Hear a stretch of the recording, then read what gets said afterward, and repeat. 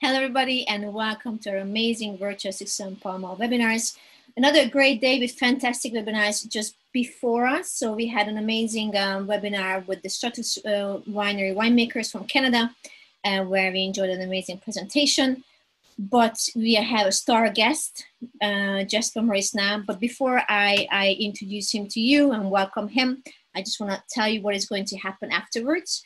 So at 8 p.m., Chad Melville, who is the head wine grower at the family estate of Melville, which is located in Santa Rita Hills, will talk about their exciting Chardonnays and Syrahs and Pinot Noirs. But for now, let's give a big welcome to the one and only Jasper Maurice, Master of Wine. We are very excited and very lucky to have him as he's sharing his incredible knowledge on Burgundy with us week by week. And tonight, he will guide us through the Grand Crus of Moët Saint-Denis. So as usual, do chat away on the side, share with us what you're drinking, where you're drinking it from. If you do have the tasting kits, as usual, feel free to say what you feel about them, which one you like, which one you prefer, or just any tasting notes you have in mind and you'd like to share with us. We would be very pleased to read them. And again, if you have any tricky questions, very technical questions, I know Jasper will be able to answer all of them. So put them in a Q&A box, and so he's going to be able to read them and answer them for you. So all I have to say now is that welcome, Jasper. Welcome back. Thank you, Sophie. Sorry, I just disappeared for a second because I realized I was in my squeaky chair, and so I've just got into my non-squeaky version. Welcome, everybody. Don't forget to use the chat as much as you can to say what you're drinking, what you think of the wines, if you've got the set of wines, any comments you might want to make about the subject in hand, or anything else you feel like doing. I see I've just been joined by my sommelier cat. I won't put him on screen, but I hope he doesn't cause chaos. So tonight is Moët Saint-Denis. And I think Sophie's just putting up on the chat what the wines are going to be, the order that we'll go through them. And we're just going to look at the Grand Crus. And I'm going to try to manage myself a few things technically, but I hope that you can see the map of Moët Saint-Denis. Yes, it's all good. Great, thank you.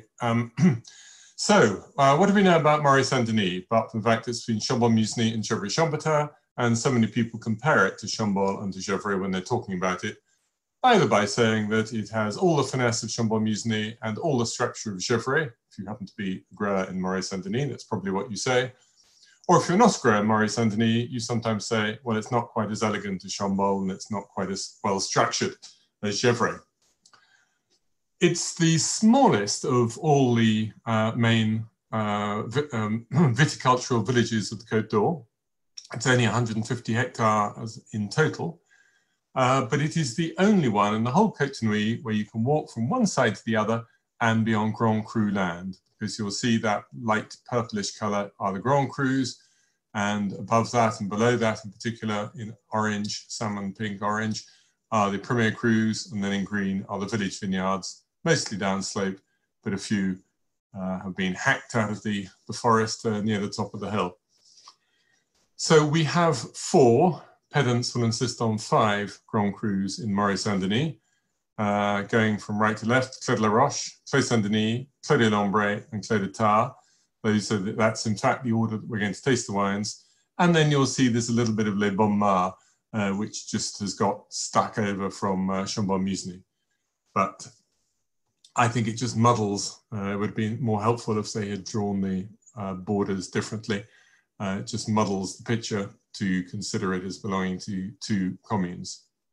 Having said which, personally, I think the style of Bonnes Mares is a little bit more Moët Saint-Denis than it is Chambord-Musigny.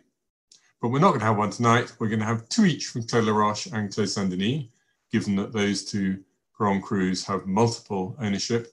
And then we're going to have 1 each from the 2 monopolies.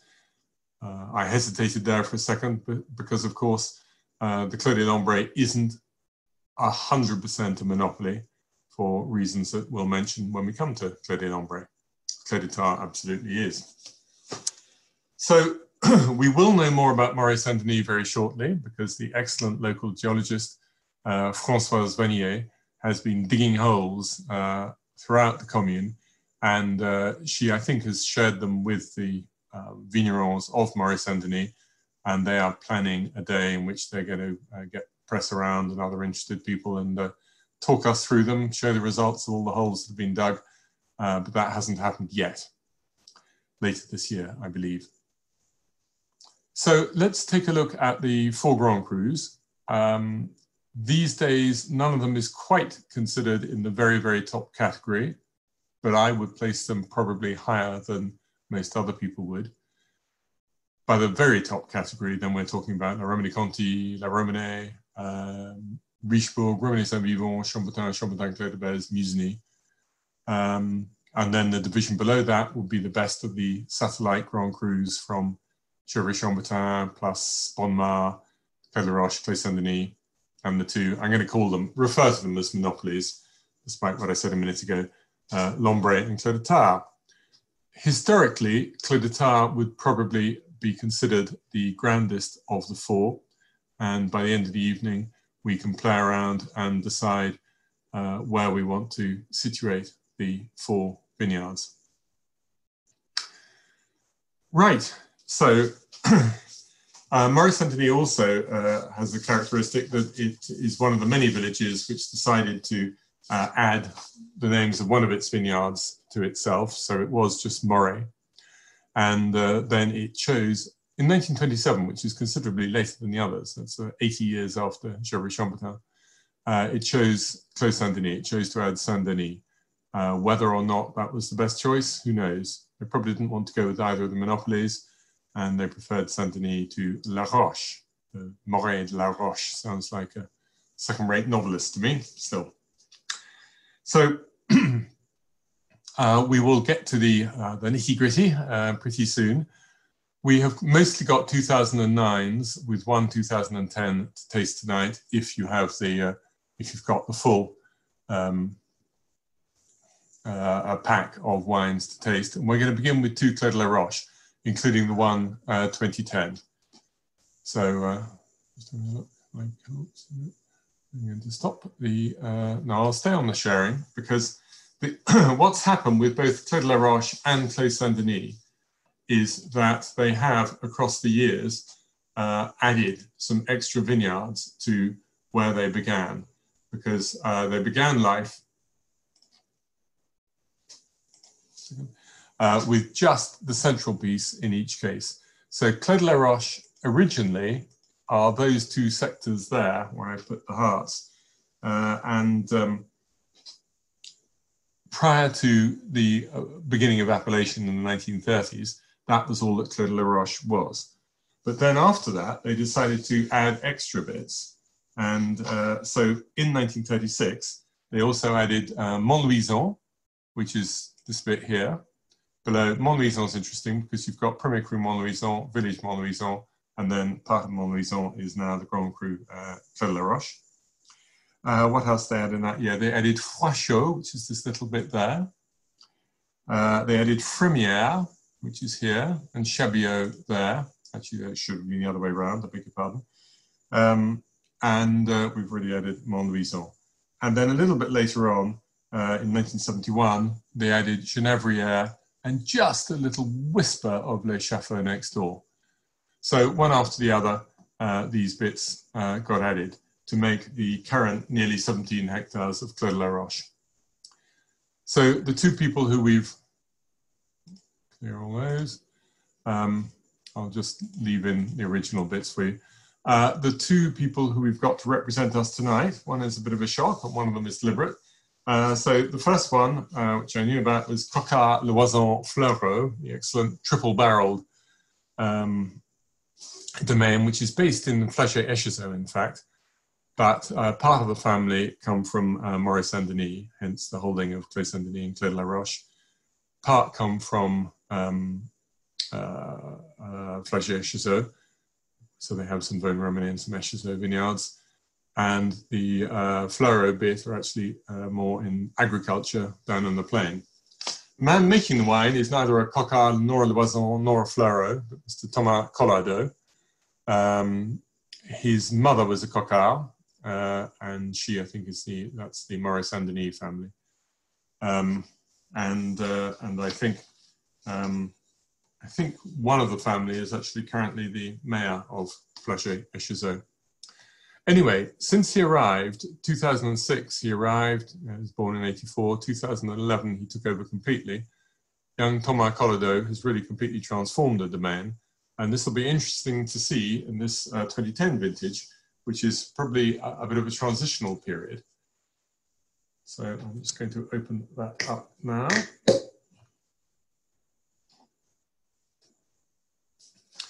And they have a sizable holding of Claude Laroche. They're fifth biggest in all. They have 1.17 hectares, and they are mostly in Chabillot with a little bit in Mauchon. So Chabillot is this bit here, and Mauchon is the bit at the bottom. Isn't quite how I described it earlier on. I think I put two the wrong way around. So those are the two parts that make this up.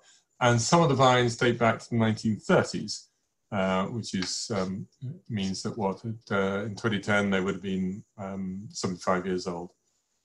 So all good news. I'm going to unshare for the time being, and then I can see your chats. Trying to be less clumsy than I was last week when one of my arms sent a wine flying. So, young Thomas Colladot, his best friend in the wine business, similar sort of age, is actually a bit younger, is Sébastien Catillard. And a lot of the things that Thomas does these days are very similar to what Catillard is doing, which is to say that the grapes are destemmed, given a bit of a cold soak. Fair amount of new oak, but that's got less than in the past. At this period, it would probably be quite a lot more new oak than is the case today.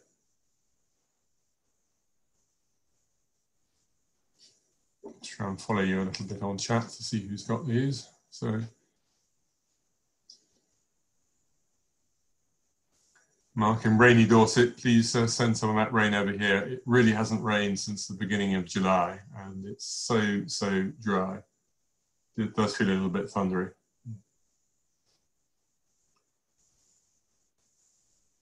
I gather it's everybody who's calling from the UK at any rate. It's pretty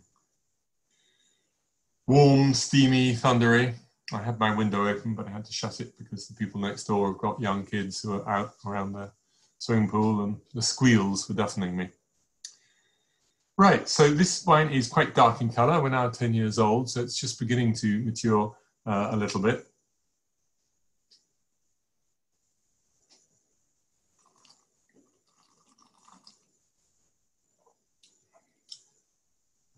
It's quite high-toned, I would say. There's a certain amount of acidity present in both the aromatics and even more evident on the palate. I suspect that the wine today would have less acidity. It's not a noticeably acid year, 2010, but as I say, this was a little bit of a transitional period. But it's got intensity, it's got weight of fruit, it's still quite a red fruit. It's not at all uncharacteristic of what we want Claude Laroche to be, because we're not expecting a dramatically sensual wine from Claude Laroche. We'll see a lot more of that when we get to Clos Saint-Denis.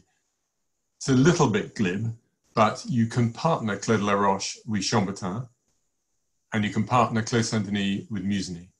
So actually, for a long time, I was really trying to get some vigneron to give me an accurate view as how they perceived Maurice Saint-Denis.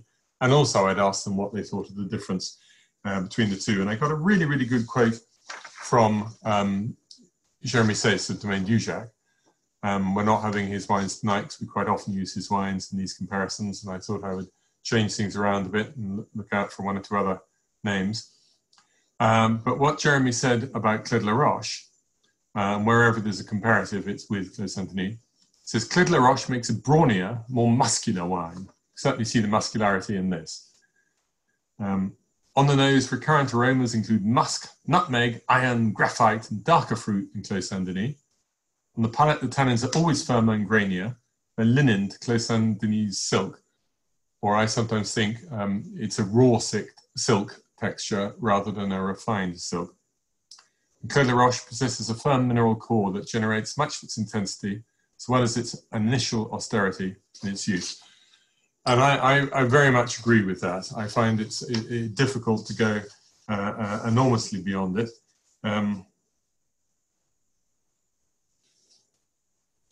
A friend of mine also says they tend to find blue fruit in Clos La Roche. I don't find it in this wine, but we'll see if we do in the other example.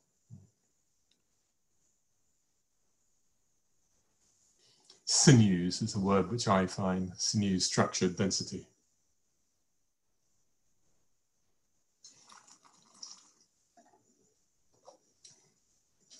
Where does Vignac get its name from? Well, the obvious explanation is it's pretty close to the rock, and hence Clos de la Roche, the Clos of the rock. But typically, Laurent Ponceau has a different idea. He says up in the forest behind, there is a big stone slab, which he thinks in druidical times they would have used to sacrifice virgins. And Laurent always likes to find a different explanation for almost anything in wine compared to whatever the received explanation is. So that was his idea. But I have learned not to take his ideas as gospel, but they add an extra spice, extra piquancy. Alistair asks if we drink this now or hide it away for several years.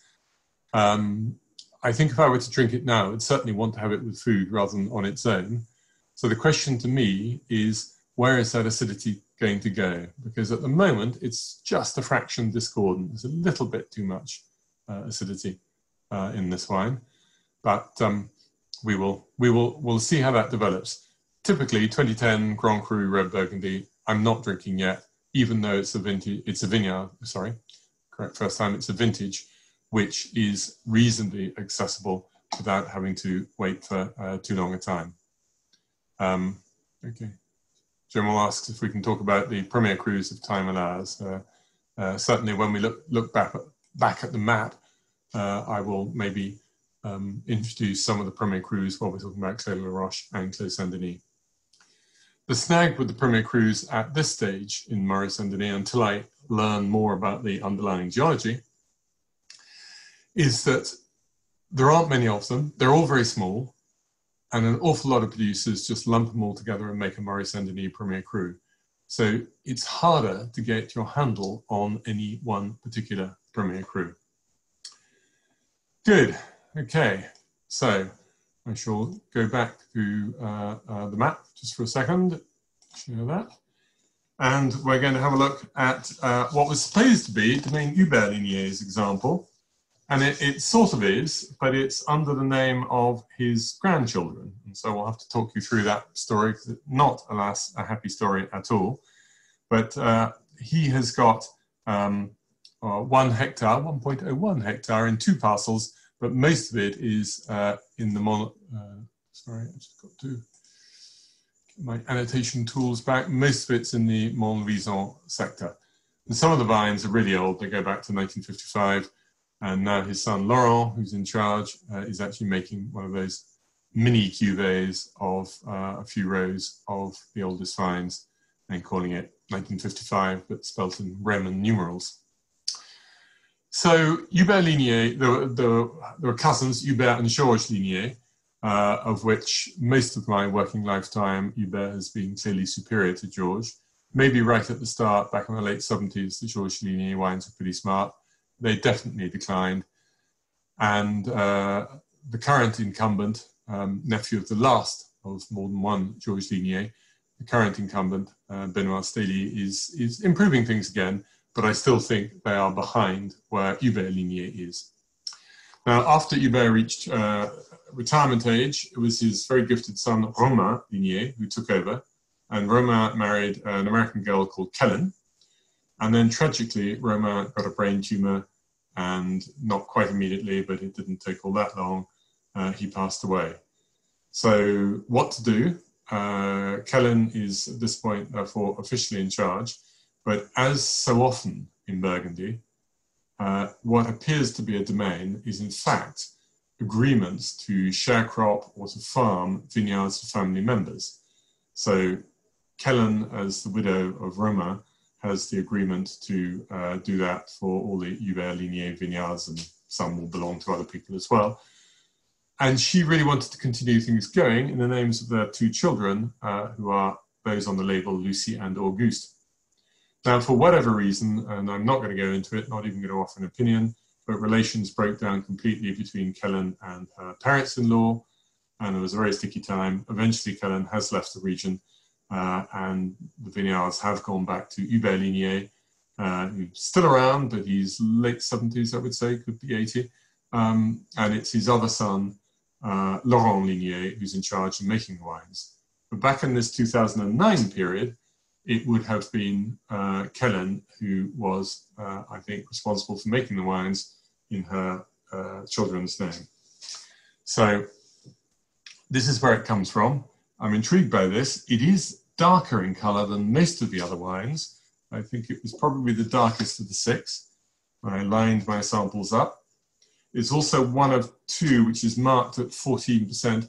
If you've got the samples, and I only noticed this during our last Zoom, in small numbers down on the bottom right, they actually tell you, or mine do at any rate, I'm sure everybody's will do, they tell you what the alcohol level of a given wine is.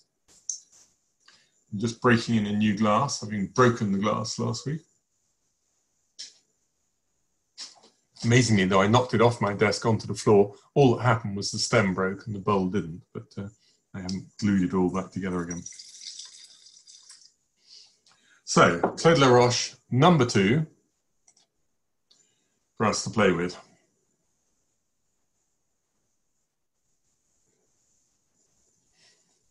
Good news here is that even despite the heat and the humidity, where I live is a converted barn, but it's a wonderful old stone building, stone flagstones downstairs and thick walls. So it actually, the sun gets in nicely in the winter, but it keeps the heat down in the summer.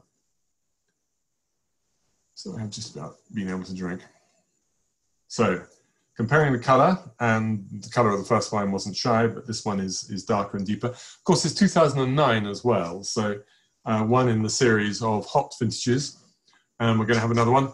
The first Pinot Noir in Burgundy designed to make a still wine as opposed to sparkling wine was picked yesterday, I gather from Bill Nansen, either yesterday or this morning. So that's an absolute record, which is pretty alarming that you can start the main part of your harvest as early as the 12th and 13th of August.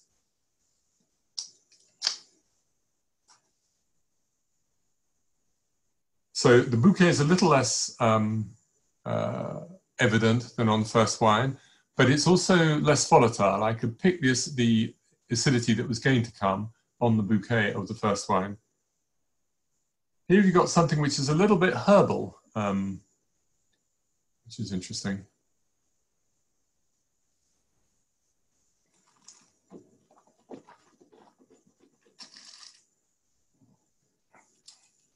No, John, it's not 100 days from flowering. Well, this is a massive brawny wine. It's true that even Hubert Lignier, when he was making them and continued by both his sons, these were firm, powerful, quite tannic wines. Not to my taste over-extracted, because I felt that the concentration of the fruit absolutely held up to the level of extraction. But they are wines which in their youth have a certain amount of tannins. And I think that this is quite some way away from being ready to drink. I could go either way with the 2010, but this, if I had it in my cellar, I would put away for a substantial amount of time. But again, we are in that rough, raw silk, linen as Jeremy described it. We have got my sinews in this wine. Possibly a little bit of the blue fruit that comes from my friend Roy Richards, that particular descriptor. And it leans a little bit towards Gevrey Chambertin and Chambertin in the firmer tannic structure that you're going to find in Clos Saint-Denis wines.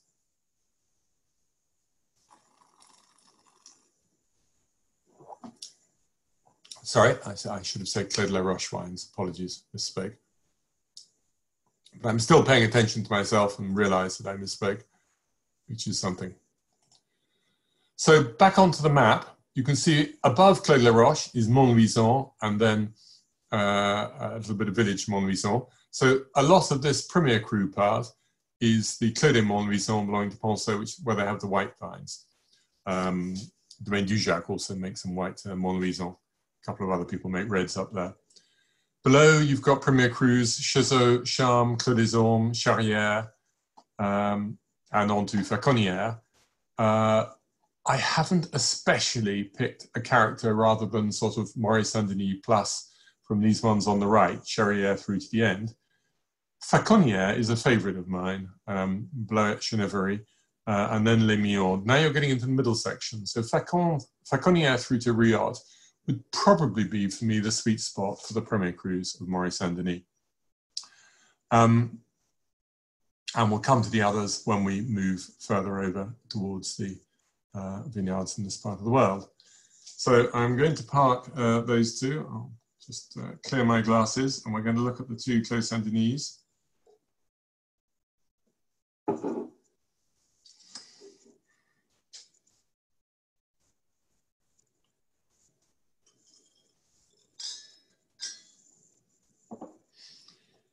Right, so our first Clos Saint-Denis is going to come from Louis Jadot, whose Domaine Gaget. They also, I think, make a Négociant version as well, but this is their Domaine version. Domaine Gaget.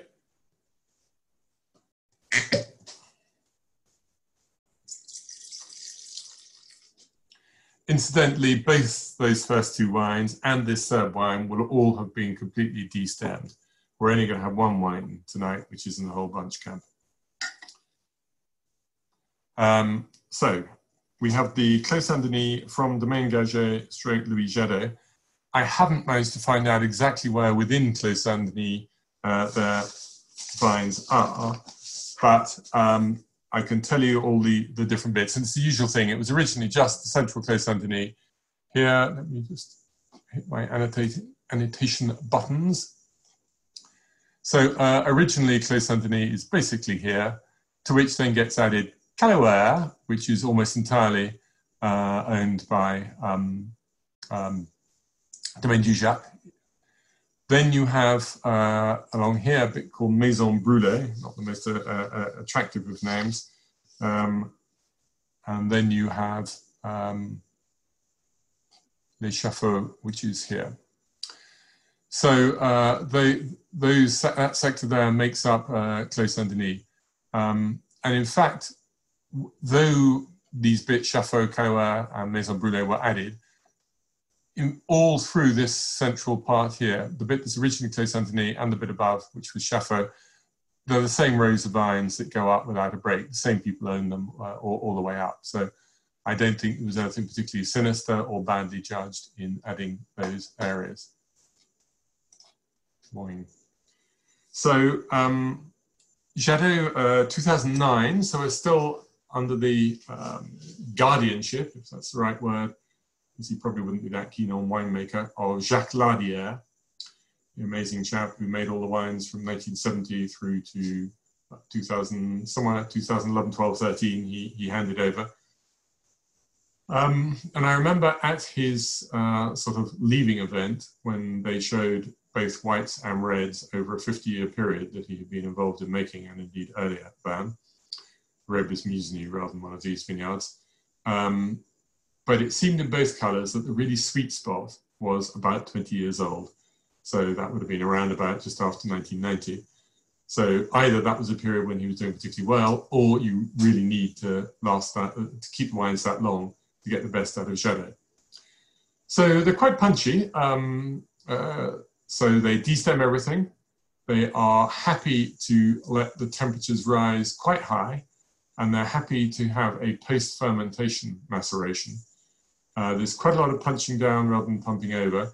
So it's in a what now seems an old-fashioned extractive style, which would explain why they don't always leap out of the blocks in a way that many people want. Nowadays, short attention spans, people do so much want their wines to be drinking beautifully very early on, and the Chateau style has not been aimed at doing that. So we got one of the darker colors here, and we got a firm bouquet. Still detect a little bit of oak. Remembering also that this is a warm vintage. It's an early September vintage, whereas 2010 was late September and into October.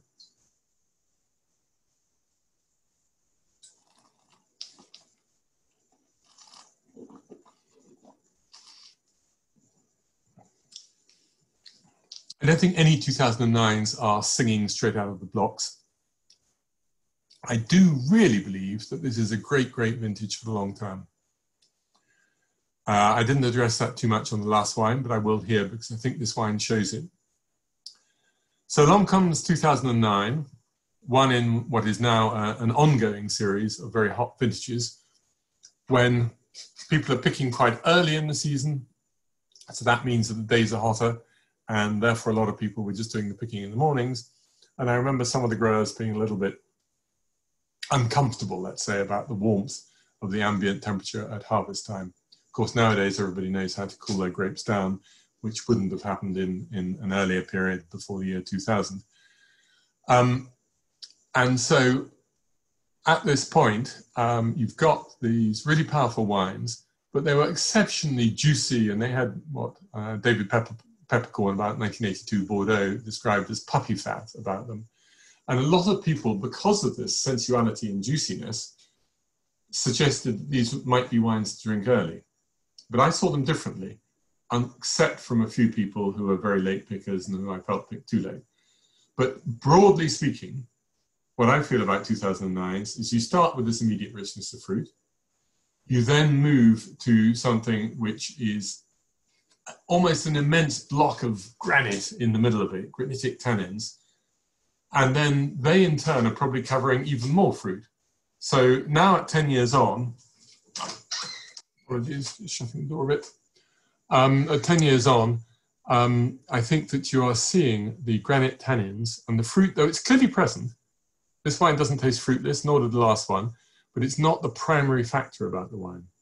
So that fruit is, we'll say, in abeyance, or at least under wraps at the moment, but it's clearly there. There's no feeling of lack of fruit here. And so in another 10 years, as the tannins slowly break up and release the fruit, I think you're going to have really, really special wines from 2009, which will be probably 50-year wines in a way that 2010s won't be. 2010s are beginning to get good to drink. They'll be at their best over the next 5 to 10 years, and then they'll fool us all by lasting longer than we say, but nonetheless, it won't be a vintage that will go on getting better and better. 2009, I believe, will, once it starts to get properly good.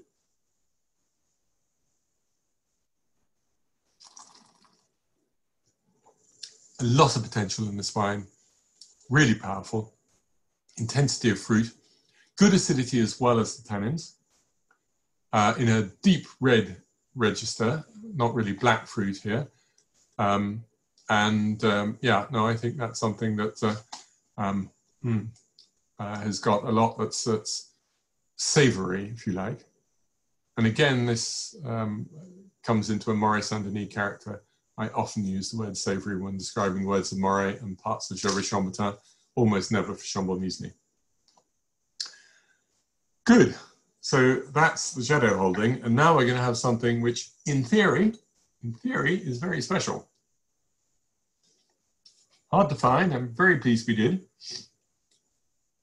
Domaine Poncet. It's called Domaine.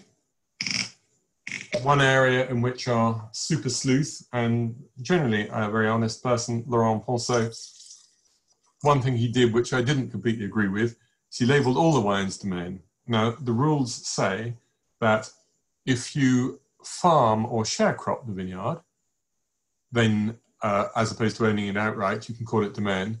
If it's a négociant cuvée, even if you run the vineyard, but you bought the grapes afterwards, you're not supposed to put Domaine on it. His argument would be that he had deposed the marque. Sorry, that's more of a French expression, but they had the brand of Domaine Poncet, and that's what they used. But under Laurent and subsequently, they have put Domaine Poncet on all the wines they produce. this particular wine, the Clos Saint-Denis Vieilles Vignes, Très Vieilles Vignes even, because they were planted in 1905. So even for 2009, that makes them well over 100 years old. These belong to the Domaine de Chezeaux and are farmed or sharecropped by Domaine Penseau until and including 2016. And from 2017, I might be wrong about 16, it could have changed the year before, but in either 16 or 17, Laurent Penseau has taken this vineyard and the other sharecrop vineyards with him to his new business. However, this, of course, was made by Laurent as at the domain. Now, I think the Jadot-ness of the previous wine actually gave it some characteristics which you could argue were a little bit more Clos de la Roche than Clos Saint-Denis. This wine has got a hedonistic style, very different from Penseau's own domain, Clos de la Roche, which is of course so well known, and they are the biggest holders. And here they've got about 1/3 of a hectare, which they sharecrop, of classic Clos de la Roche. Sorry, Clos Saint-Denis, I beg your pardon. Most of it is in the main part of Clos Saint-Denis and a little bit is in Chateau. That's because of the rows are going up and down, so it's all the same rows. Those of you who've got it, you put your nose in there and it's really just an explosion of fruit. And floral too, you've got some violets, things like that in there.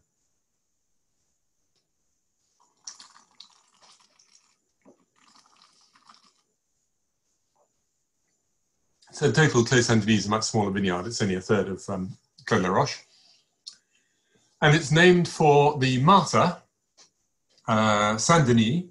So you have the Stade Saint-Denis, where the rugby and the football, I think, for in Paris, either do now hang out or used to. And that is from Saint-Denis, the original martyr, Denis or Denis. They cut his heads off because he was being too successful. I say heads, they cut his head off because he's being too successful at converting people to Christianity. And then he walked all the way from Montmartre to Saint-Denis with his head tucked under his arm. And hence he got officially made a saint. And his cult continues, if you like. So that then became the Clos Saint-Denis in Moret, and then thence Moret Saint-Denis. Really adoring the bouquet of this wine.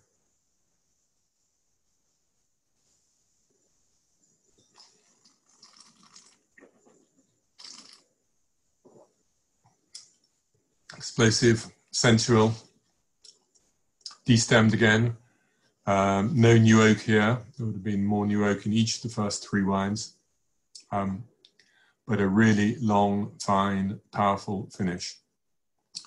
Not under cork, not under Diam, but under his Ardesil closures.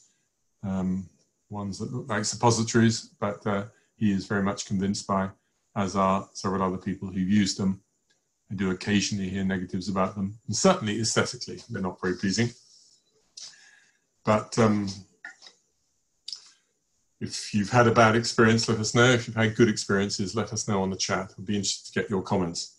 I'm sure Paul Day will have something to add on this particular subject. I'm loving that wine, and that sort of brings us through the 2 Clos Saint-Denis wines, which for me on today's showing, I think that they have worked better than the 2 Clos de la Roche wines. Having said which, across the years and across the producers, across the vintages, I am on the whole, personally, and it is entirely personal, a little bit more of a Clos de la Roche person. Maybe it's the austerity that is not that obvious in my character, but nonetheless often is in my taste. Just looking to see if I can find Jeremy says again, his particular characterization of Clos Saint-Denis. He says it leans more towards the floral. Well, we saw that in the nose of this wine, certainly with the violets. Redder fruit than Clos de la Roche in most vintages. Strikes me as more aromatic than its neighbor too. I think we found that in these 2 wines, these 4 wines, especially with age. Fruit plays a bigger role in the profile of Clos Saint-Denis than in Clos de la Roche. And the most consistent difference is the tannin. The tannins of Clos Saint-Denis are very silky, definitely the case in this wine, which makes it more approachable earlier than Clos de la Roche. Yeah. My own experience, I would describe Clos Saint-Denis as being plumper wines, headier, more immediately charming Clos de la Roche, and the fruit shows a little bit more at the front of the palate. Doesn't mean to say it doesn't continue all the way through.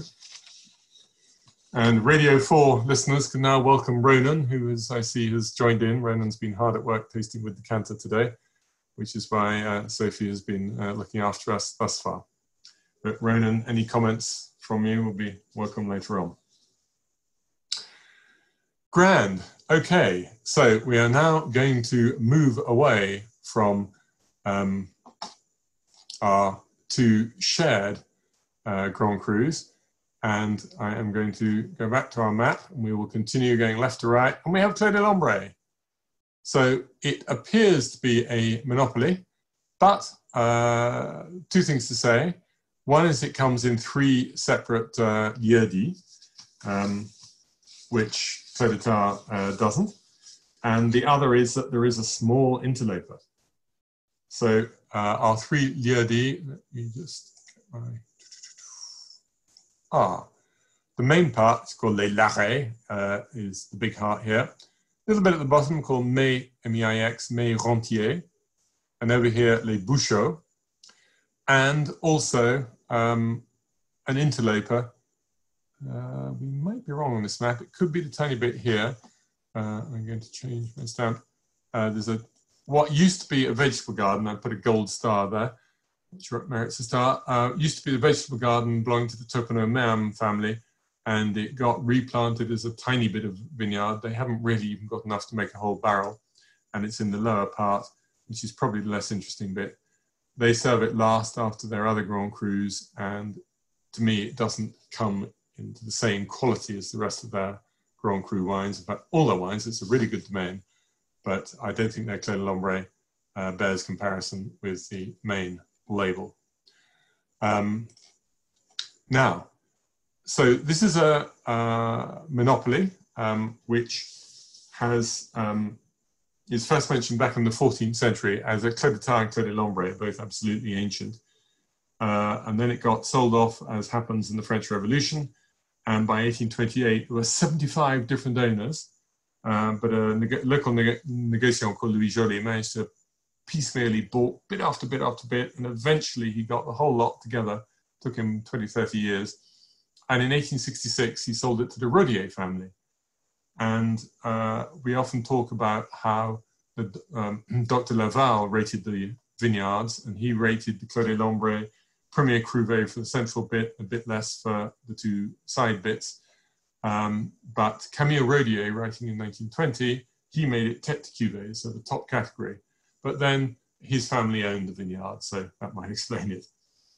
They sold up in 1938 to a formidable lady called Renée Cosson, and whether it was Rodier's or Cosson, but anyway, they didn't apply for Grand Cru. They didn't want Grand Cru. They said they'd have to pay more taxes, familiar story. And it was only after it was sold again in 1979 that the new owners, the Sayre brothers, applied for Grand Cru. Now, everybody knew quite clearly it should be Grand Cru, so that happened almost immediately. It happened in just 2 years. Whereas, as you know, if you've been following the saga of various villages trying to get some Premier Crus, it's taking more than 10 years in each case. So now I'm going to stop the sharing, and I'm going to ask Sophie to share. I've got a couple of pictures. This comes from Adama, which is the company of our excellent friend Françoise Venier. And I was given these by Boris Champy when he was in charge briefly at Clos de Lombre. So the first thing we've got is the geological map of Lombre. So it's a biggish vineyard. It goes up above. You can see there over on the... Can you see my mouse, by the way? Can you see my mouse rotating, or can you only see Sophie's mouse? Perhaps I should take control of it. Yeah, I couldn't see yours, Jasper. You can't see my map. Okay. In which case, I will take control. I'm hoping now, can you see my mouse, people? Yes or no, or do you still see Sophie's mouse? I can see two mice. No? All right, well, in that case, I will go back to the annotation. So over here is Clos de Tar, and you can see that, in fact, it only comes up to this level here, whereas Clos de l'Ombre comes much higher. And so you have got further up the slope, and you're going to get a different band of rock that high up. It also undulates from side to side. So broadly speaking, we've got 4 or 5 different geologies. We've got hard limestone up here at the top, all that bit. We've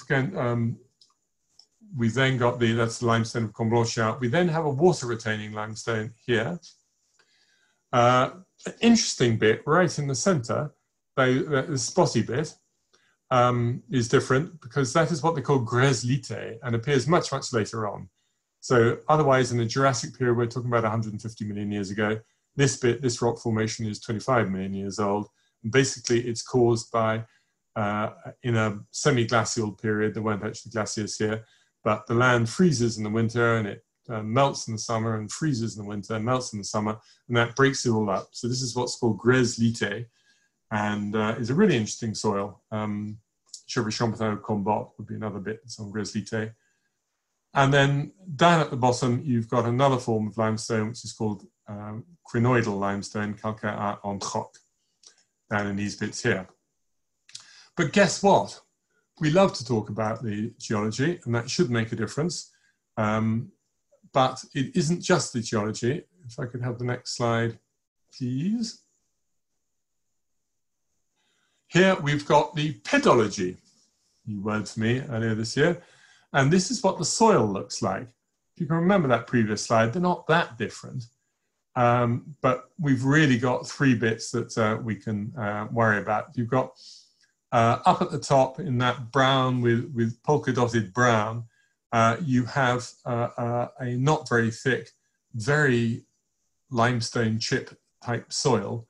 So lots of stones from the limestone in that soil. Partly it's come down from above, partly it's the natural soil. Then you get your Christmas wrapping paper in the middle.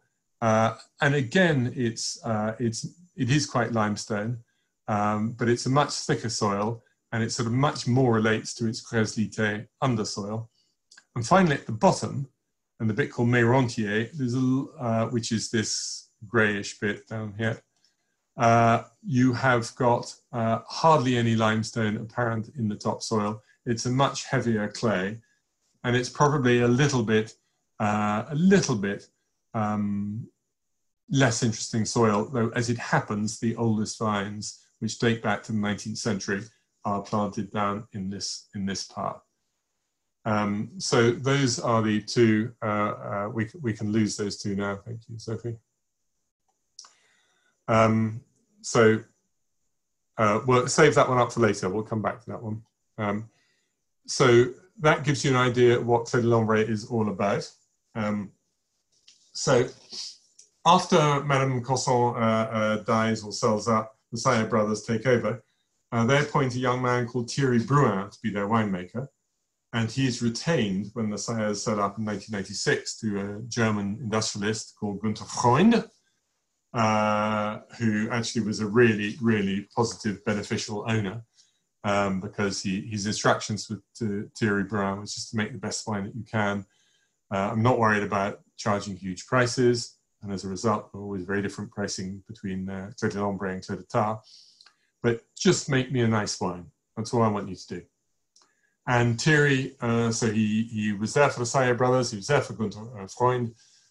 He was there afterwards when Freund sold on to the LVMH group, and he only eventually retired. By then, he's beyond retirement age. So he was replaced in late 2017, they worked together for a while, by Boris Champy, who I first met when Boris was working at Dominus in Napa Valley. So Boris made the 2018s, but something went wrong. He didn't obviously get on with the owners or their advisors, and he left quite quickly. And in March 2019, Jacques de Vosges, who had himself just left Clos de Tar after a short spell there, a real game of musical chairs and Maurice Anthony, Jacques de Vosges took over.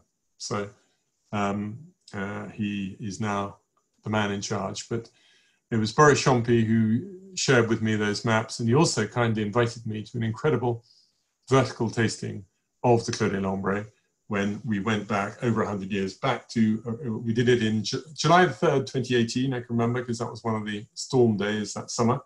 Rained heavily at lunchtime, but it was beautiful again in the evening, and we did a tasting back to 1918. So I'm going to pour that into a glass.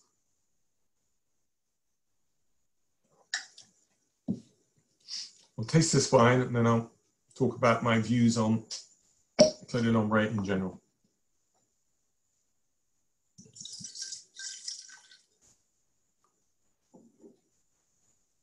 So this is our first and only wine, which is made predominantly, if not pretty much entirely, with whole bunches. But Thierry was unusual because typically, if you're going to play the whole bunch game, you typically say, I definitely want my grapes to be ripe because I want the stems to be ripe. And Thierry was always one of the very, very first pickers, whereas his neighbor, who originally was all the stem, though later on he began to introduce some whole bunch. His neighbor was one of the last pickers and Thierry was one of the first. So Thierry would always have finished well before Sylvain Pitillot next door had started. So that's a little unusual.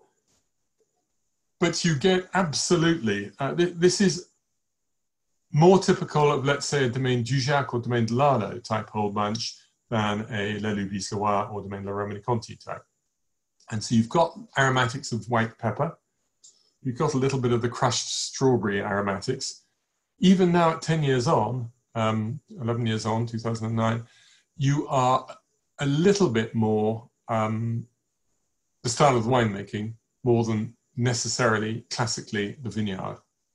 I thought all the way through, I thought Thierry made beautiful wines at very kind prices.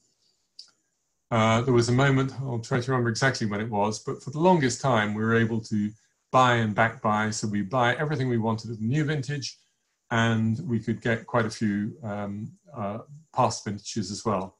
Then almost overnight, it was around about this time, 2009, it might have been even a touch earlier than this, suddenly the new vintage was on allocation and everything older had sold out. Suddenly ours Burgundy really, really became everybody's favorite. Mm.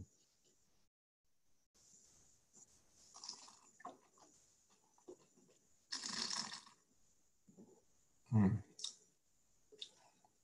It's just the style I love, that. Really elegant, stylish. It's less powerful than either of the two vineyards, any of the four wines we've had so far, but it's wonderfully elegant. Now, is that everything that you can do? Maybe, but maybe not. And the reason I would say maybe not is that when we did do the vertical tasting, and he of course was there, as well as Boris Champy, we tasted 20 odd vintages from young all the way back to the 1918, and years like 1937 and 1923, for me, showed that Clos de l'Ombre can be one of the very, very grandest of all.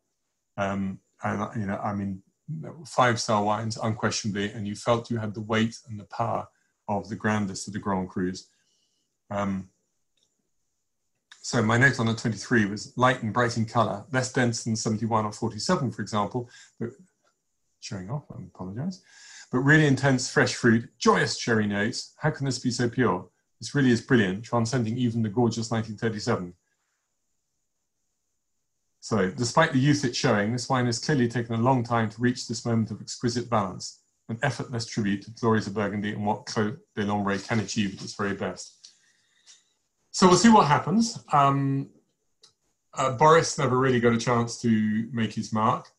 The 2018s, the Clos de l'Ombre was pretty good. The Village and Premier Cru had a little touch of volatility about them. And now we'll see what Jacques de Vosges can do thereafter. But immediately, even from his first vintage, when he's hardly yet had time to plan it, he started to divide the vineyard up into the various different plots by age and by soil type and underlying rock type. And everything, of course, will all get blended together at the end, but he will learn a great deal more about the vineyard. And it may be that we will move up to even another standard of quality. But I don't want to take anything away from Thierry Bruin, because as Mark has mentioned on the chat, he is a gent, a lovely man, and he made just a beautiful style of wine that I adored. I'm not going to pull this away. I shall finish this off. Okay, let's look at the neighbour, Clos de Tare. And Sophie, if we could have that last slide. So this is quite interesting because it not only shows, it comes from the same report on the Clos de Lombre, but it shows several different vineyards. So you've got Bonnes Mares down here, and you've got Clos de Tare. I mean, it would be a perfect rectangle if it weren't for the actual buildings there. And you can see where Lombre goes all the way up. Oops, sorry, I've gone too far there. Well, just note I've gone too far. But so there's Lombre. So you can see that they are a different shape. And Clos de Tare is a lot more compact. It also has got various blocks of different ages and different soils. Broadly speaking, the top bit is the Marl or Austria acuminata, so marl with little bits of oyster shell. And then the bottom bit is the crinoidal limestone calcaire à Entrecoq. So it doesn't have all the top part that Lombre has. The other factor that's different is that whereas most other vineyards, including Bonnes Mares, including Lombre, the vines are going up and down slope, here at Lombre, they go crossways like this. So, only 4 owners ever, of which 3 in the last 100 years. So, originally the church, up to the French Revolution, and of course they get dispossessed. Then it went to the Marimonge family, who owned pretty much everything at one point or other. And they were one of the families that really suffered in a huge financial crash of 32, 33. They sold up, and the Montmessin family, who were doing well down in the Beaujolais, they bought it, and they retained it through until very recently, when it was bought by the Artemis group of vineyards, that is to say, Monsieur François Pinault, and it's therefore run by Frédéric Angerard, who also runs Château Latour. And by chance, there was a lunch for those of us born in 1957 and 1 or 2 who weren't at Berry Brothers in October of 2017, when we were all enjoying a lunch full of 57s. And we had also invited Frédéric Angerard because he said he would bring the Latour in 1957. And he kept having to dash out in the middle of lunch. And we thought, well, that's not very well behaved, or he's got a bladder problem or something. But it turned out that was the day that they're actually signing, not quite signing, but they were completing the deal to buy Clos de Tare. So when he took over at Clos de Tare, they had recently appointed Jacques de Vosges as the winemaker in succession to the retired Sylvain Pithieu. Evidently, and I don't know the full story, and I don't know who made the decision, but Jacques de Vosges resigned, and a month later, he took the job at Clos de Lombre. So how it all worked out, I'm not interested in pursuing the detail, but there's probably a novel in there somewhere. It was the musical chairs in Maurice Saint-Denis. And in his place, Angerard has appointed Alessandro Noli, who was running the Chateau Grillet property they have down in the northern Rhone. So Clos de Tare under Sylvain Pithieu. So here you've got these 2 properties next door to each other, made by 2 very different personalities and in completely different styles. So Sylvain Pithieu was a late picker, initially completely destemmed. Later on, he began to add a proportion of whole bunches into the older vines. I haven't checked whether he'd begun to do that by 2009, but my instinct says that he hadn't really at that stage. And we did a lovely retrospective dinner at the Clos de Tare to taste every vintage that Sylvain Pitillot had made, 96 through to his last one, 2015. So we had 21 vintages, and some of them we then had for dinner afterwards, not the 09 because it's still a little bit young. So I'm really interested to see how this is, because my take on it was, because Sylvain Pitillot liked to pick very late to make sure he had absolute physiological ripeness, I tended slightly to prefer the cooler vintages of his more than the hotter vintages. So I liked his 11, his 07, his 13. And I gave a good note to the 09 from that tasting, but I said it was pretty powerful, pretty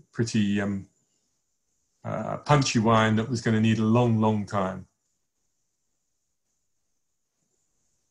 And that's still quite powerful and punchy as well. Yep.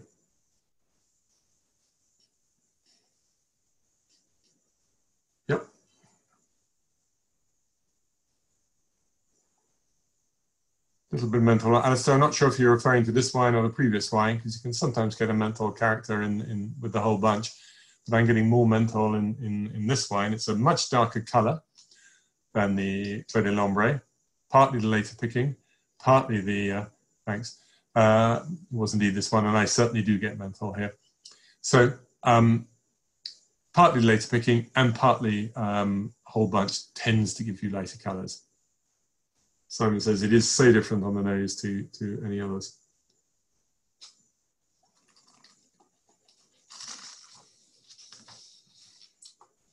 So my note from whenever it was 3 years ago on this exact wine: fullish, rich color, more deep red than black. It's deepening in color. The ripeness and to some extent the alcohol. And I think this will be our other one that was marked at 14 degrees. I'm looking for it. It's marked at 14. Wouldn't be surprised if it's on the upper side of 14. So the ripeness and to some extent the alcohol define the nose, while the mouth offers harmony, but it's certainly punchy. Deep cherry liqueur on the cusp of red and black. Dry tannins are lurking, but such a rich covering of fruit. Actually, the tannins are a little bit more covered now than they were those 3 or 4 years ago. And it has got that cherry liqueur feel to it, as well as the menthol, and a huge amount of ripeness.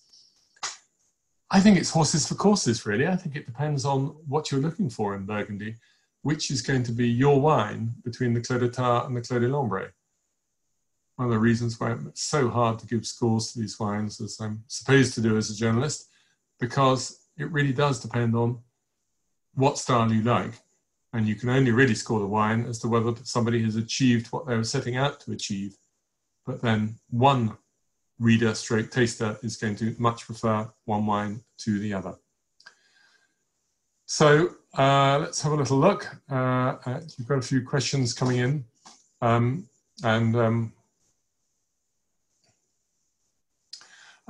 Jan Cameras is asking, is there any change in the soil competition? The Murray part of Bonnes-Mares, where it borders Clos de Tare? Not really. Actually, if we go back to the map, it doesn't show on here, but there was a tiny strip of Clos de Tare inside Clos de Tare that was officially called Bonnes-Mares. That's to say what they call the cadastral reference as Bonnes-Mares, but it was always counted as Clos de Tare. And after a while, they killed it off and said, no, we'll just call it all Clos de Tare. No, there's not really any difference there. I'll come back at the end about good quality price ratio for Clos de Roche, Clos Saint-Denis. So Clos de Tare, no, there is only one producer of Clos de Tare, and so that's why they can say monopole. Clos de Lombre can't because there is that other producer, but there is only one producer of Clos de Tare. If you see someone with a different person's name on it, then that's not correct. It's possible that in the Montmoussin period, it might also mention the name Montmoussin, and then post-Montmoussin, it won't mention it. Okay, so Sophie, have you got the quiz for us? Usual quiz. I don't know how many of you have got the wines. So please choose your two favorites. The multiple choice, two favorites. And I will think about mine, but as you know, I'm not allowed to vote. So put your votes in place. 5, 4, 3, 2, 1. Okay, Sophie, take it away and give us the answers. Right, I am not at all surprised, and that was certainly my votes. Domaine Ponceau, Domaine des Lambres, the two big winners, 79%, 71%. Clos d'État comes third with 29%, and that's a pretty impressive, powerful wine. My third wine, that would have been probably fourth, just because I actually thought the Gaget stroke Louis Jadot, Clos Saint-Denis. So maybe I'll put those third equal with Clos d'État. And then tonight, I didn't think either of the Clos de Roches quite did justice to that vineyard. And in general, I'm fractionally more of a Clos de la Roche man than I am a Clos Saint-Denis man. But I probably preferred the Lucie and Auguste Lignier to the Coquard Loison Fleurot. I don't think that wine was made then as well as he's making the wines today. Okay, if you need to drift off, do, but actually, what I'm going to do is I'm just going to run through a few of the producers of Clos de la Roche and Clos Saint-Denis and give you an indication of a few favorites of mine and also where you might find value. So we'll look at Clos de la Roche. The big player is Ponceau, and of course they're expensive. And the next biggest is Dujac, and they're also expensive. Both are really, really good. I personally utterly adore the Dujac style. I should say Jeremy and his wife Diana are very good friends. So you can put that into the equation as well. But they're top stuff. Armand Rousseau is third biggest. And okay, his Clos de la Roche looks good value compared to some of his top Chevrolet-Chambertin wines. But because it doesn't quite match up to his top Chevrolet-Chambertin wines, he's often a little bit forgotten, but that's still really good wine. Pierre Amiot is next in line. I need to go and visit again because they've just decided, the two sons, Pierre's two sons, have just decided to go their separate ways. I felt there were decent wines before, but they were never on my must-have list. Coquard Loison Fleurot, absolute must-have now, but probably beginning to be priced that way. Georges Lignier, improving again, but it's still not really on my buying list. Hubert Lignier, absolutely. I think there are so many Lignier fans out there who are quite discreet, perhaps, that you don't see it very widely distributed. They're winners. Parizeau sells mostly in bulk to a few very good négociants. Leroy, well, wonderful wine, but I'm afraid if you're looking for a good buy that's inexpensive, we're not looking there. Castagnier, big, butch, powerful, dark-coloured wines, which actually are really impressive.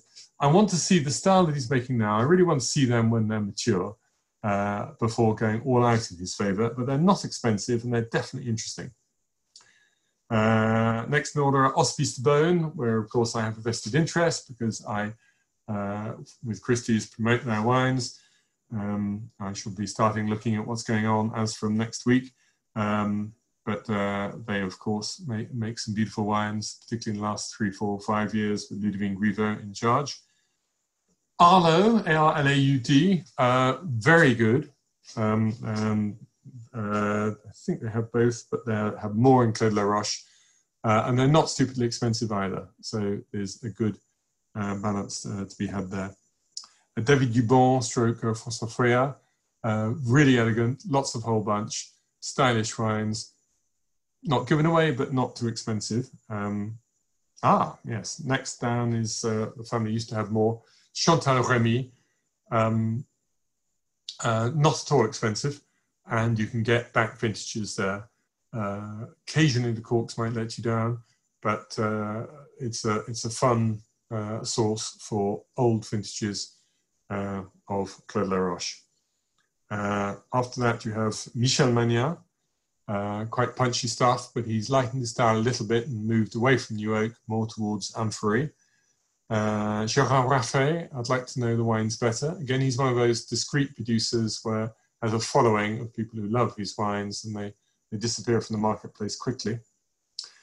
Domaine de la Poustour, on form at the moment, never quite had the public image since the departure of Gérard Potel. The wines are being made extremely well. And Virgile Ligné Michelot, great guy, and super wines. So those are the main producers of Clos de la Roche, and a little bit of an indication also on some of them at any rate with pricing. Clos Saint-Denis, Georges Ligné has the biggest part, and he does sell a certain amount to Negociants as well as making it himself. And almost as big as Dujac, so yes, but there's a certain price. I haven't been to Britannia for a while, but they should be pretty good, and it shouldn't be too expensive. Ponceau will be expensive, but is sensational. Another of the discreet under the radar people is Domaine Henri Jouin, or perhaps now Philippe Jouin. He's got 1/3 of a hectare, and again, all disappears straight into people's cellars early on. Castagnier again. Stéphane Magnin, I like a lot, and I think will not be too expensive. He's really come on in recent years, not threatening yet to be a superstar, but properly good wines at a fair price. And also Florence Herrstein. I really, really like her style of elegant wines, very reflective person, easy good wines. And after that, you get some from Amiot-Sauvel, Amiot, tiny bit from Coquard, Levasseur-Fleurot, Philippe Charlepin at Arlo, a little bit from Jadot, Michel Magnat, and a minuscule amount from Ligné Michelot. Grand. I think I've answered your questions. I think I have, just checking that. And somebody who's tasting it or has recently been drinking the Clos de Tar 2005 is better balanced and showing the terroir better than 2009. I'd need to nip back and have a look at what I thought of the 2005 on that evening of the retrospective. And yes, I gave it 3 points more. In fact, gave it 96 points. It was served in Magnum, rich, deep and solid, certainly the thickest textured wine to date, very dark fruit, deep plum. Not vin fin, perhaps, but a lovely drink. The heat and the tannins do show, but there's time ahead for these to resolve. Indeed, the wine was much, much better and fresher when drunk later at table at a slightly cooler temperature. So I think the sample, when we first tasted it, was a little bit hot. Great. So, big thanks to Sophie as being our host behind the scenes tonight. Thank you all for joining. Thank you, Jesper. The next one is going to be the 20th of August, Jesper, Understanding Corton. Yes, because several people have asked about that. One of those neglected Grand Crus, partly because a lot of it shouldn't be Grand Cru, but we can really get to grips and work our way around the hillside and work out where the sweet spots are, where the value is. And what should we do after that? What do you have next? I think that on 27th, we have Aligoté Fest. Yes. I hope that's the beginning of the bank holiday weekend, I would think. Just before, but I'm so excited to be doing that one, and do please join in and get the samples. Obviously not expensive for the Aligotés, but there is so much to say about this grape. And after that, we've got a couple of horizontals, 2010 in red and 2014 in white. Good. So, Ronan, hope you're keeping well. Sophie, you too. Yes, thanks, Jasper. And see you all next time.